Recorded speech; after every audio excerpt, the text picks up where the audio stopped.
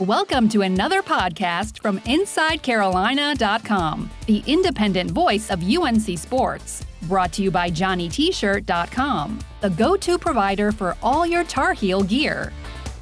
Welcome to the Inside Carolina Podcast. I'm your host, Tommy Ashley, joined by Michael Brooker. That means it's a Postgame Podcast.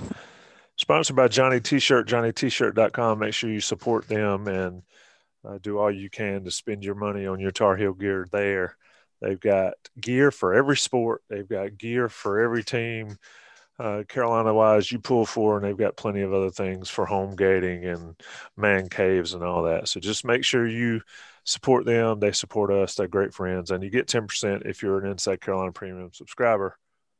Mike, Carolina put together a game in 2 days after some COVID cancellations, which I've got some thoughts on that might not be relevant to a postgame podcast. But they bring in a Northeastern team that's not bad and certainly has a very good player on their roster and do what they're supposed to do against a lesser team, winning 82-62. What are your overall thoughts? I think overall thoughts were the big man play overall. I believe we had 45 points and 36 rebounds from the post position tonight, which is quite strong. I know we had the size advantage, but nonetheless, it was great to see that. A couple of guys with double doubles. I think the play from freshmen in particular, Sharp, Kessler.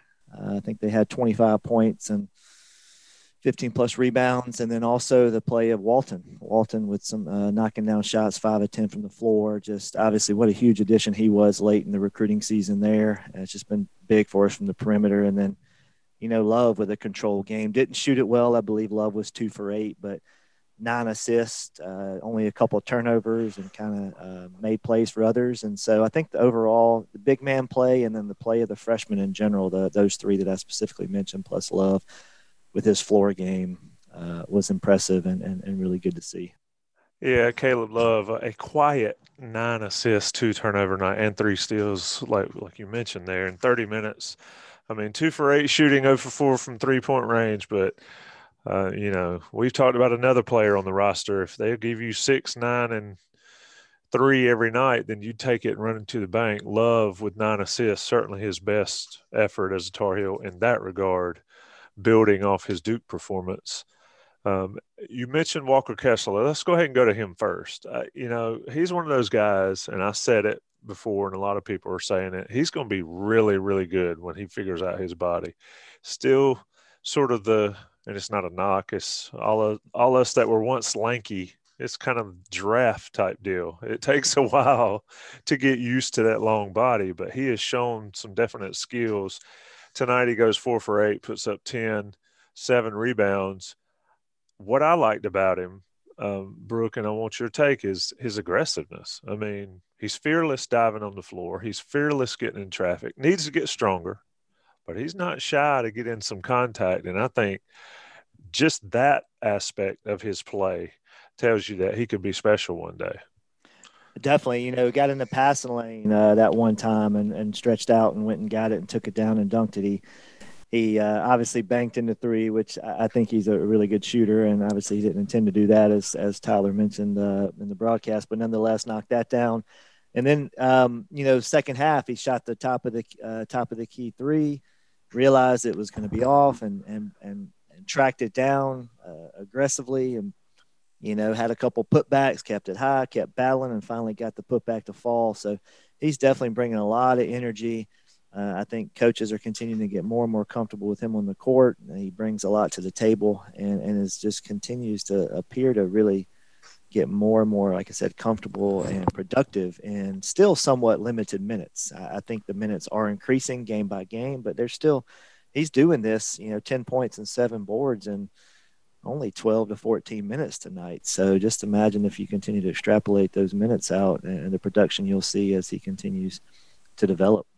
Yeah, and there have been games where he's hurt the team a few times when he's been out there, but he never doesn't hustle. I mean, he's always hustling. And you're right. If you can push that 12 minutes out to 24 or 30 minutes, then you're looking at, and I know it's not this simple, but you're looking at All-American type numbers if he can put those up in an expanded role. Now he's got to stay out of foul trouble when that comes along. But another guy, and I hated to see him turn an ankle there at the end.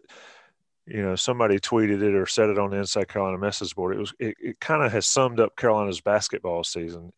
You got to play. They run a play. They execute it perfectly. It should be a dunk. And instead of a dunk, it ends up in a turned ankle there at the end of the first half for Day'Ron Sharpe. But, man, that guy, he continues to do it 15 and 8 tonight. And he had only 19 minutes. So he's another guy that continues to get better and better.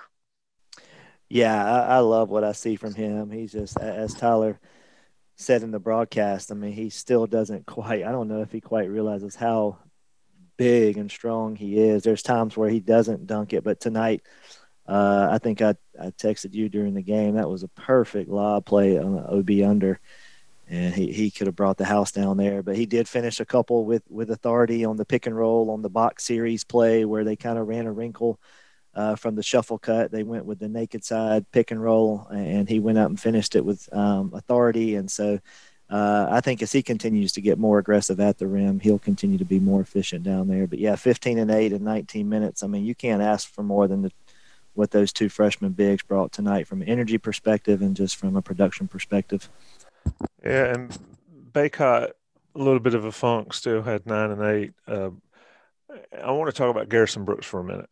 And we've worked him over on this podcast, and the fan base has certainly worked him over. And quite frankly, in the first half of this one, he probably deserved to be worked over a little bit, given how he was playing. He was 1 for 5, shooting with only 5 rebounds, but he ends up, with 11 and 13. This is one of those things, and he's a senior, so it shouldn't ever be an issue. But I remember we used to talk about a guy like Bryce Johnson or for example, they don't hit their first couple shots and they give you nothing the rest of the night. It takes a lot for a player to learn how to give you something, give a coach, give a team something if they're not hitting shots. And Brooks started off poorly, and he still didn't shoot it well tonight. But credit him for coming back in the second half. I mean, you got to dominate on the boards in this type game. You have to. If Carolina can't dominate this type game on the boards, they're in deeper trouble than most people realize. Speak to that aspect of what you saw from Garrison tonight. Yeah, I mean, I think he kept battling. I mean, there are times where, Coach kind of pushed back against the body language thing early in the year, the criticism there. I still think that's a valid criticism. I know there's frustration. He was obviously picked as preseason ACC Player of the Year, and it just hasn't quite materialized like that, although I still think he's been very solid, for the majority of the year.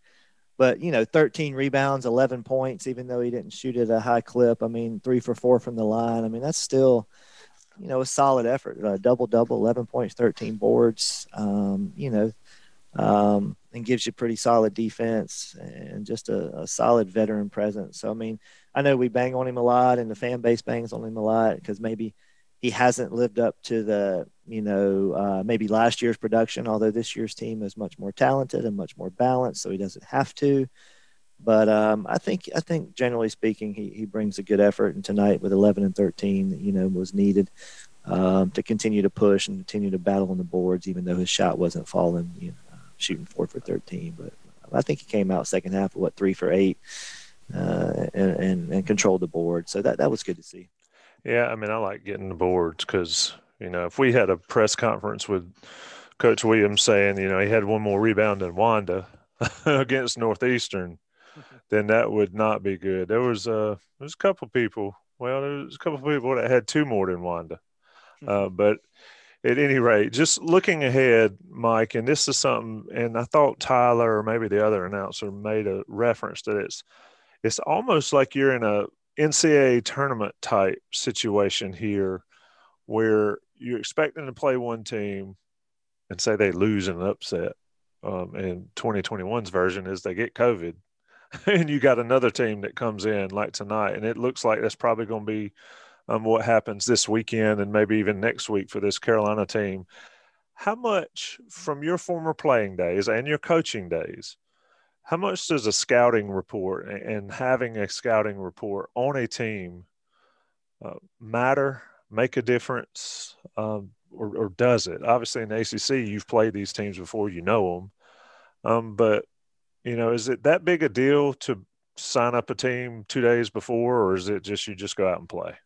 I mean, obviously it's important to a certain degree. You have to know a little bit about their personnel, but I think ultimately, and I've always talked to some of my teams, and I know the coaches watch a ton of film, but they always kind of limited us to how much we watched and how much we thought about the other team. And but I think it's a little more you revert to your principles and the defensive principles, how to guard ball screens, how you're going to defend, dribble drives and closing gaps and closing out the shooters, et cetera, et cetera. And I think ultimately in this scenario, you watch film a little bit, but you just have to revert and rely on your principles and the drill work and what you do every day in practice and what you emphasize and kind of hang your hat on that, and get as much knowledge of their sets and their personnel as you can in such a short time frame. But I think you just have to focus on what you do and how you do it, and just kind of go about it that way, especially with the cancellations and the postponements, and it just kind of, like you said, gets you prepared for the NCAA tournament, because things can change at the drop of a hat, and you could be playing somebody that you weren't expected to be playing on a very short turnaround. So relying on your principles I think is ultimately the best way to go about it. Yeah, I mean, it matters when you have a guy that can light you up, like Walker could for Northeastern. I mean, it was almost like they had no idea what to expect from that guy. And then they figured it out in the second half. I mean, he's 1 for 7. He did make 4 free throws in the second half, but they figured him out. That's how teams that are heavily favored lose in the NCAA tournament, though. They never figure it out against a guy that's hot. I mean, you might have been on a team similar to that back in the day, if my math adds up. Oh, Arsenault. Yeah, the show. Hell, the show Arsenault. But, I mean, it's like, as long as you can figure out how to contain the opponent's best guy, then you're usually pretty well off in these type games. Before we wrap the show, Carolina 82-62, not a ton to talk about, not a ton to gain other than some confidence for the freshmen and a win, quad 3 win, but still a win, especially in this crazy season. Let's get down to the serious business. What did you think of Tyler Hansbrough as an analyst?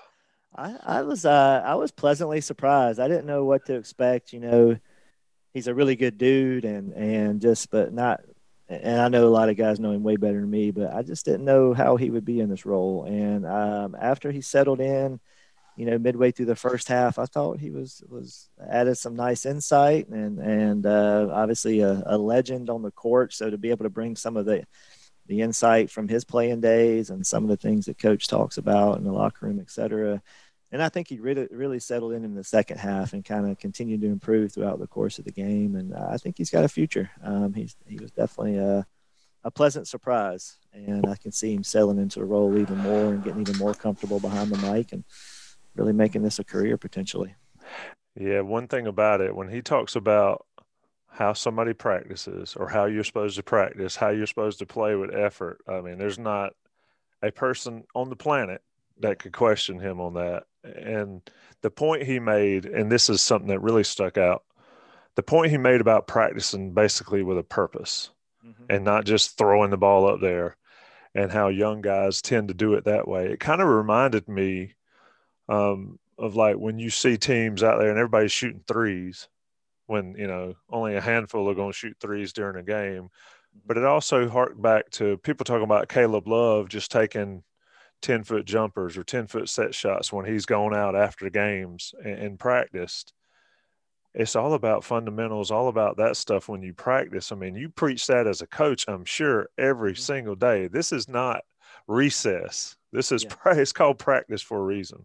Yeah, he definitely. I mean, and coming from him, where nobody probably played harder, and there are probably people that maybe played as hard. But as Jay Billis always said, that he's obviously the guy that understands what practice with a purpose means, and his teams that he was on, they did that.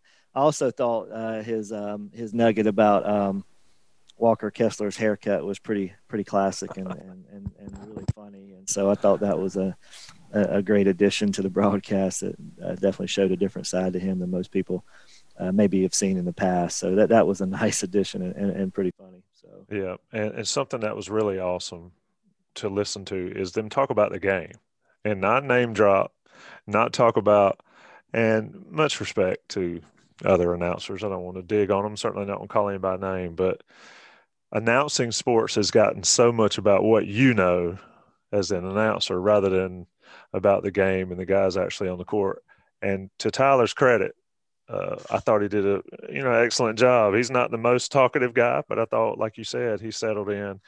He offered a ton of insight that not many other people can. And I think that's why we talked to you, and that's why I talked to Dewey and other former guys we've had, because if you haven't been in the arena, it's tough to talk about. It's easy to watch and talk about. It's tough to really dig into it. So anyway, I say that to thank you for another edition of the Postgame Podcast. It's always a pleasure. Carolina 82-62 over Northeastern. Who knows who they play next, folks? Yeah. Have no idea. If they play Louisville this weekend, I'd be shocked. Definitely not playing BC on Tuesday. So stay tuned. We'll be back with another postgame. We'll be like everybody else. We'll wing it when it happens. Mike, appreciate it. Thank you. See you soon, hopefully. Yep. Everybody support Johnny T-shirt and rate us and review us and subscribe. Thanks, guys. Thanks for listening to another podcast from InsideCarolina.com. Brought to you by JohnnyT-shirt.com. Where to go for your next Tar Heel gear purchase. What's up, y'all? This is four-time NBA champ Andre Iguodala. Yo, and this is his best friend, the Ohio State legend, Evan Marcel Turner I. Every Wednesday, we drop a new episode on our show, Point Forward. We're talking basketball, business, and all the culture in between. From locker room stories to some basketball analysis from those who've been in the game. Nah, it is a dude averaging 29 and 11. God, what did it take to be an all-star? A win. Subscribe to Point Forward, the podcast, so you don't miss a thing.